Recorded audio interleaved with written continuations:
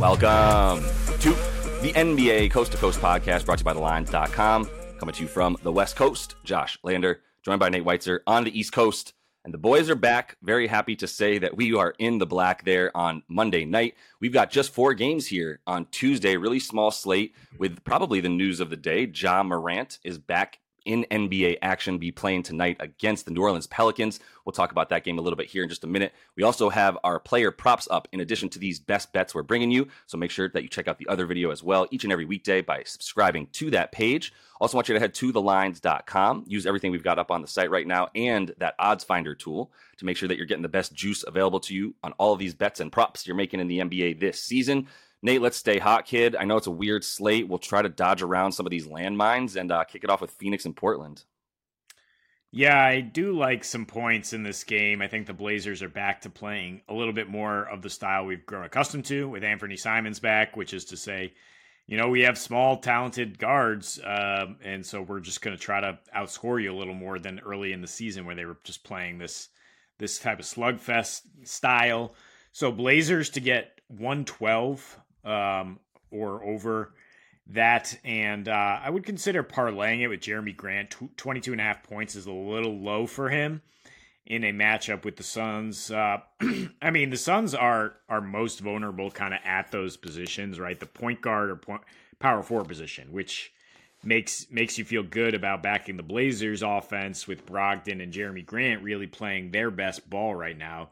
I mean, I said it's because Simons has been back for 6, and the numbers definitely indicate that. But these two guys, their last 3 at home, Jerami Grant, 29 points per game, 141 offensive rating. Brogdon, 22 points per game, 126. And then Simons back for 6 games here. Blazers up to a 121 offensive rating, scoring 115.5. That's exactly what they scored last season with him versus 108 without him. They've gone over this total in 4 straight, averaging 119 a game, despite the 97 pace. I mean, I'm not saying that this is a slam dunk because it's 119 a game, because those matchups, you know, Warriors, Mavs, Clippers in there. Suns are pretty solid defensively. I mean, under Frank Vogel, as you would expect. And they've also played pretty slow. But I don't think we're going to get the 89 pace we got when these teams met earlier this season, which was a 120-107 Suns win, but the Blazers still posted a 120 offensive rating. So like the fact that they were able to score efficiently, like the fact that Phoenix has been more vulnerable on the road, 116 defensive rating in their last 7 road games. 5 of their 7 opponents have gone over this total. And yeah, like I said, point guard just roasted by Brunson for the second time for a career high output. It should just be points on both sides here. I don't mind the over for the game, considering, you know, Ayton, Simons, there's just some bad defenders on the Blazers side as well, but I think they'll keep pace at home. And you know, maybe you take them to cover as well. Just a lot of ways to take this to just say, like, this Blazers team is a little underrated right now. I'm going to move on to I'll call it one of my favorite bets. I'm gonna make this simple. It's going to be a money line parlay between 2 teams that I have a lot of confidence in tonight, and that is the Bucks and the Pellies. So it's time to talk about Ja being back, but I don't really know how to talk about it because I don't really know what to expect fully from him, to be honest with you. I just don't know how much he's going to play, and how in shape he is. He's probably fine and still much more athletic and faster than everybody on the floor, literally. At that same time, like, it matters that, you know, playing at Lifetime Fitness ain't the same as playing in the NBA. So NBA shape is going to come into play here. We'll see how much, and mostly we'll just see how much Taylor Jenkins wants to even play him. Like, does he really want to keep him in there for that long? I'm not positive. It opened at like 6.5, and I was a little bit more comfortable with that than it rising all the way up to about 8.5, to be honest with you, for the Pellies to win. But they've been clicking a lot in their last 7 games, 5-2. Zion's played 6 of those games, missed 1, and that was one of the ones they lost. With him and Brandon Ingram on the floor together, they're a good team. And I tried to talk about this maybe a month ago, right before they lost a game they shouldn't have lost. So, like, this could fall under that category. That's why I don't love betting on the Pellies. But in a situation where, like I said, Brandon Ingram, Zion Williamson back up to about a 125 offensive rating when they're on the floor together. And I always come back to that because it always looks weird when they're on the floor together. It doesn't always. It has in the past looked clunky and off. So like I'm consistently wondering what it's like when they're both on the floor together. And this season, it's been very good, especially in those last 7 games, like I said, where they really come on. They've got the top 7 net rating in that time frame. They are playing at a pretty decent speed. Memphis obviously been playing at a slow speed. Now we're going to get Ja back, so they're obviously going to be sped up. And we'll see what that actually means for how much their offense actually clicks as well, because he's coming back to a team that heavily relies on Desmond Bane and Jaren Jackson Jr. to do pretty much everything on offense at this point. So we'll see what that turns into with him there. But the Pelly's defense has been, a top 10 defense in the league, especially at home where they're incredible. And their games do go a little bit lower scoring there because of the fact that they're so good on defense. They're also pretty good on offense at home at this point. But what you're looking for is like, can they stop what Memphis is going to want to do? And if Ja wasn't in, I'd be like, yeah, Memphis less than 110 points seems pretty realistic. With Ja in there, I think Memphis probably at around 110 points still feels realistic. So I do see this as like a 7 to 10 point game for the Pellies. I don't trust the spread enough to just have them cover 9 points in this one, which could rise even more. But Milwaukee, I don't think I need to go into too deeply. I'll talk about that game in a minute through a player prop, but I like it's up to 16.5. That might not be enough for the Bucks at home versus a Spurs team that won't have Victor Wembanyama. And if you want me to get into it, they're bottom 5 in everything that you could possibly hope for. We're about to see a lot of Malachi Branham tonight. Love him, but that's also sort of like a white flag that Pop continuously raises. Like, Malachi, go get the usage out there because I don't even really want to have to coach this offense. And you are basically a one-man offense when you're on the floor in terms of what you think you are, because how often you shoot. So I don't necessarily trust him either at 12.5. They've also caught on to that. He's got a pretty high prop for him. But either way, in that Milwaukee game, I don't need to go into him. They're going to win that game. And if they don't, it's a complete and utter anomaly. You sure Wemby's out? I thought I saw props for him. Yeah, I keep seeing props for him, but the actual NBA injury report that the Spurs delivered to the NBA says he's out. So a couple places have props for him and a couple places don't. In any case, yeah, I mean, I don't think you need just the money line for the Bucks. Like, you can obviously play around with the spread, right? You can go to like -6.5, 7.5. You don't have to take the full -16. But yeah, I mean, that's got to be a laughable addition in terms of their money line is like -1,000. Yeah, at home against alt line the is Spurs. better. You're right. Yeah, yeah. But yeah, I don't know what to expect from Ja. That's really the question mark here. I think maybe the safest thing is to bet over 2.5 turnovers for him. I think he's just going to kind of come out like a bat out of hell, pushing the issue for a Grizzlies team that has not been able to score. I mean, that does give me confidence that he can get 25 points, is that they're just so desperate for some offensive production, and they're on a back-to-back, and he's fresh, and I think the usage will be very high. So I did consider that, the 25 points, although, yeah, I think Josh is right to have some caution about, how much he's played recently. He's probably played in some high-level pickup games. I mean, it's not like he's playing pickup at LA Fitness, as he said. I'm sure he's had some way to stay in shape here, and he is a ridiculous athlete. So Boston at Golden State. I'll take the under at 233.5. Maybe it even creeps up a little bit. Golden State struggling to defend right now. This is true, but I mean, this is the Celtics on the road versus at home. There's some really notable splits, and we just haven't seen it in a long time. Celtics, 7 of their last 8 have been at home, including 4 in a row, or 5 in a row. And when they hit the road after these long home stands, sometimes the offense just comes out a little bit flat. Sometimes that second unit is not as proficient. And look, CP3 is questionable with an illness, and then that Warriors second unit is going to just tank without him. If that's the case, I mean, that's been their biggest source of strength this year is recovering from the Stephless minutes, and the Stephless minutes could be rough without CP3 or if he's just under the weather. And I think the Celtics are going to be able to match up on Steph and limit him a little bit, and Clay. I mean, they have the best defensive backcourt in the league, so be able to hold the Warriors down a little bit here. I mean, they have for years, back when they had Marcus Smart, and these games were ultra competitive, even when the Warriors were an absolute juggernaut. The trends are ridiculous. I mean, we can't put too much stock in like 2017 games, but they've gone under in 13 of their last 15 regular season meetings, and no games even among the 15 have gotten to above 233. recently they've gone under in 3 straight in the regular season, 5 straight if you include the finals, for what that's worth. But more to me about the home road splits here. Warriors scoring 6 fewer points at home, 112. They're also scoring 112 wherever they are without Draymond versus 116 with him. Celtics scoring 11 points per game fewer on the road. They've gone under in 4 of their last 5 roadies. Like I said, those came a while ago. But yeah, hitting 3 fewer threes at 10% lower.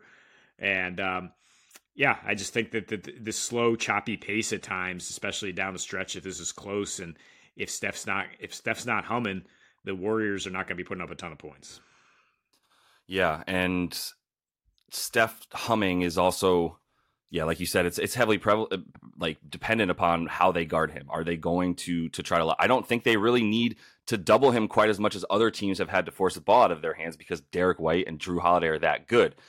I say that to mostly also say Drew Holiday is probably going to keep Clay pretty quiet, which is a huge part of all this. Like Clay going off in the last 3 games against worse teams, by the way, for sure. Worst offensive teams against the 3, especially. Although the Celtics have been giving up a decent amount of threes because teams are taking them, but they're still in the top 10 or top 12 or so in terms of the opponent 3-point percentage. They're just taking a lot of them, so they're making a decent amount of them. But yeah, main point is this is a context and situation for an under. I love this if especially if KP or CP3 are out. The thing about KP is I would lean towards him playing like 60-40 in my eyes because they have a back-to-back tomorrow night against SAC, and I think if you're considering which team, if it's a matter of we know we're going to have him for one game, we just don't know which one. I think they choose the one against the Warriors. That's why I would bank on him playing a little bit more, just trying to get into the mind of Mazzulla and company. Like I think they all care about playing the Celtics. Oh, really? The Dubs. I think he's a lot more essential against Sabonis the next night, though. But he does have props up, so yeah, it does look like he's probably going to play. That's the reason I lean it, and I feel you in terms of how they would need him, or where they would need him more. I do feel like they'd be very happy to crush the Dubs and play a close one against the Kings. Is kind of where I'm coming from. But either way, I kind of hope he's out because I'll talk about that in player props. But I'm going to close things out going back to the well of a superstar under PRA to end the best bets video, which I tried with Luka last night, and he was so damn close. He had 52 PRA at the very end there, and then got a putback and a fouled on a 3, and blah, blah, blah, blah, blah. It was not even a real game. Anyway, 51.5 PRA under that for Yanni Boo for Giannis. This is heavily predicated on Wemby not being in. If Wemby's in, they don't have a chance. If Wemby's out, they don't have a chance at keeping this within 20 points. So if he's out, I don't know why Giannis would be playing much past the middle of the third quarter at the most. This is terrifying because Giannis's per 36 against this team is Wilt Chamberlain in Hershey Park, right? In the 50s. So 31 points and 14 rebounds in 24 minutes. I can't even get through saying it. In 24 minutes, he had 31 points and 14 boards against this team last time they played, which was the end of last season, which he didn't even need to play that much, but he still stayed in there because he got a few minutes in the third quarter. It was a 130-94 blowout, and that is basically what I expect here. I don't know why it would be much different. He was also playing in that game.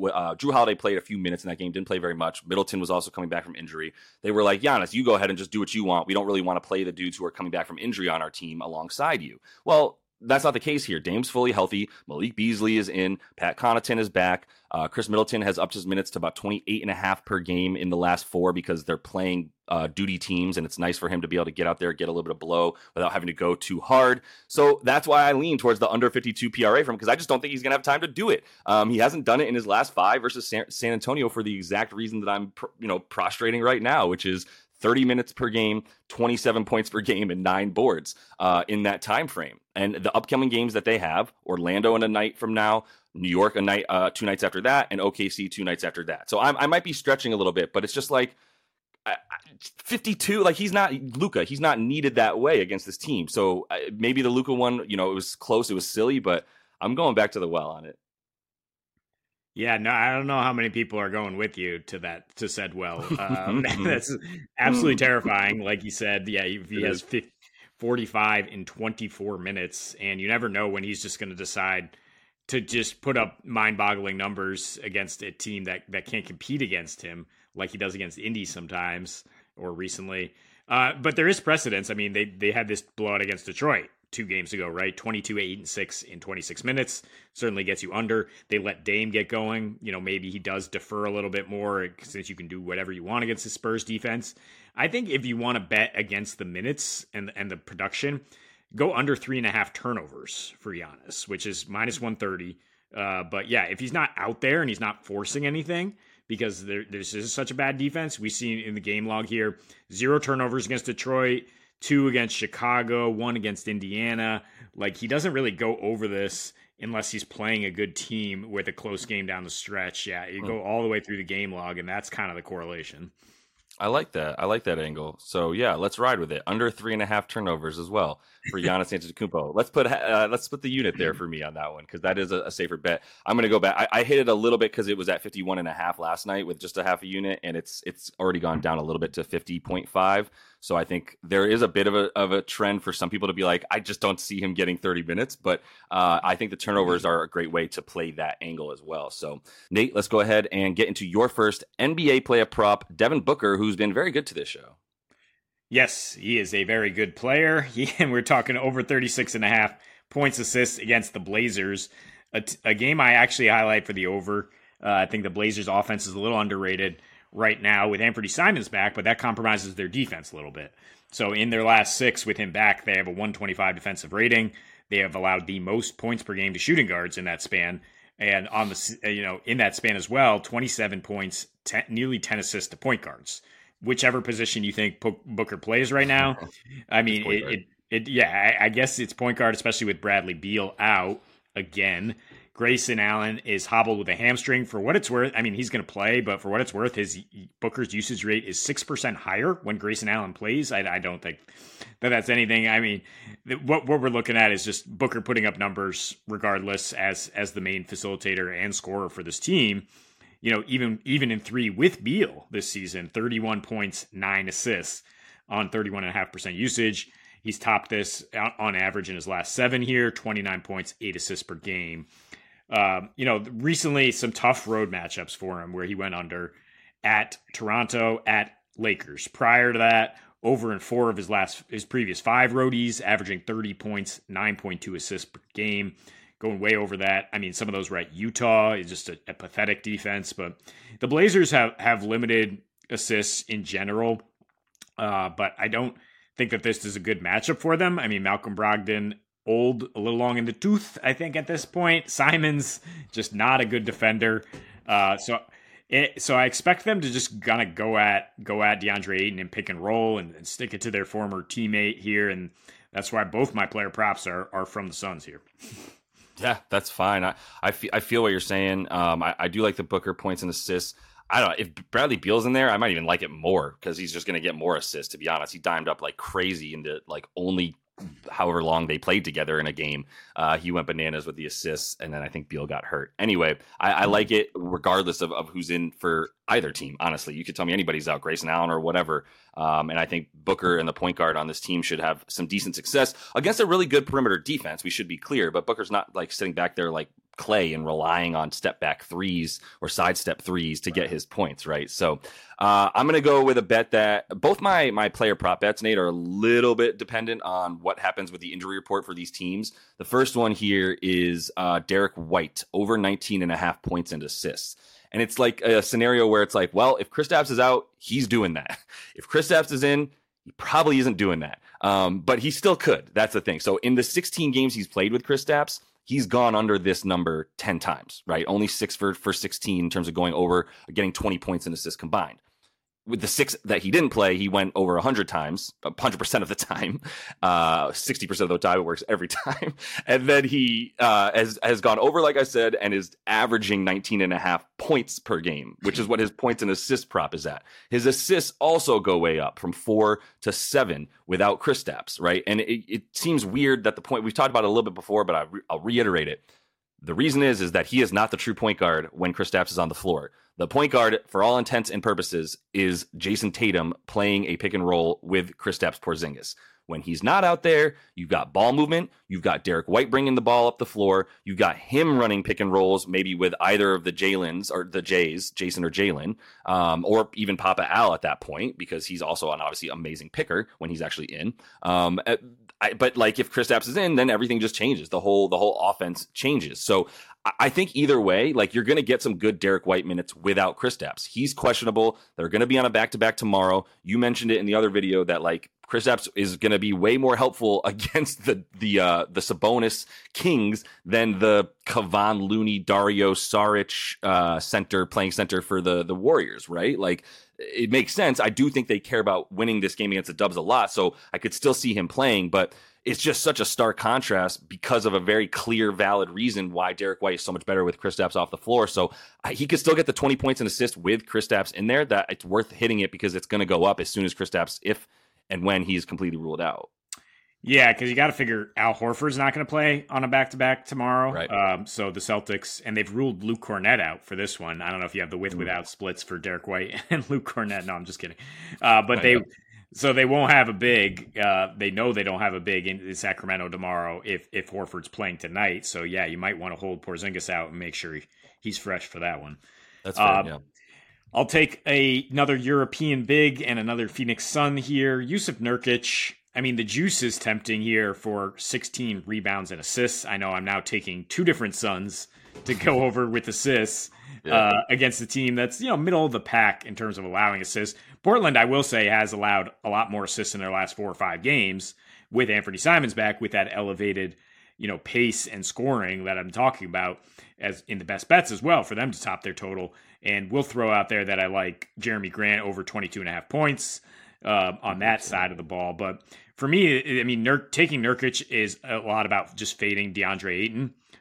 In the last matchup, the first matchup between these two teams after they swapped places here, these centers, Nurkic goes for 18, 12, 4 blocks while dominating, if you will. He was a plus 17. Ayton was minus 33.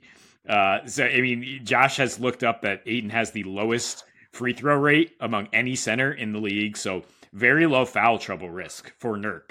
And when he avoids foul trouble, I mean, Phoenix is happy to play him 33 plus minutes. Per 36, he averages 13 rebounds, 5 assists.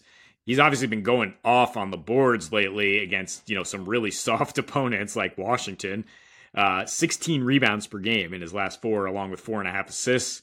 He's got a 20% assist rate on the season, a 20% rebounding rate. The offensive rebounding rate has really gone higher in the last 4 as well against those soft teams. And Portland, I mean, while they've been better offensively, still dead last in shooting percentage. So that leads to the 6th most rebounds for opposing centers and for the entire team. So Nurk, yeah, you could play it different ways here, but I just trust him to get some stats against Ayton.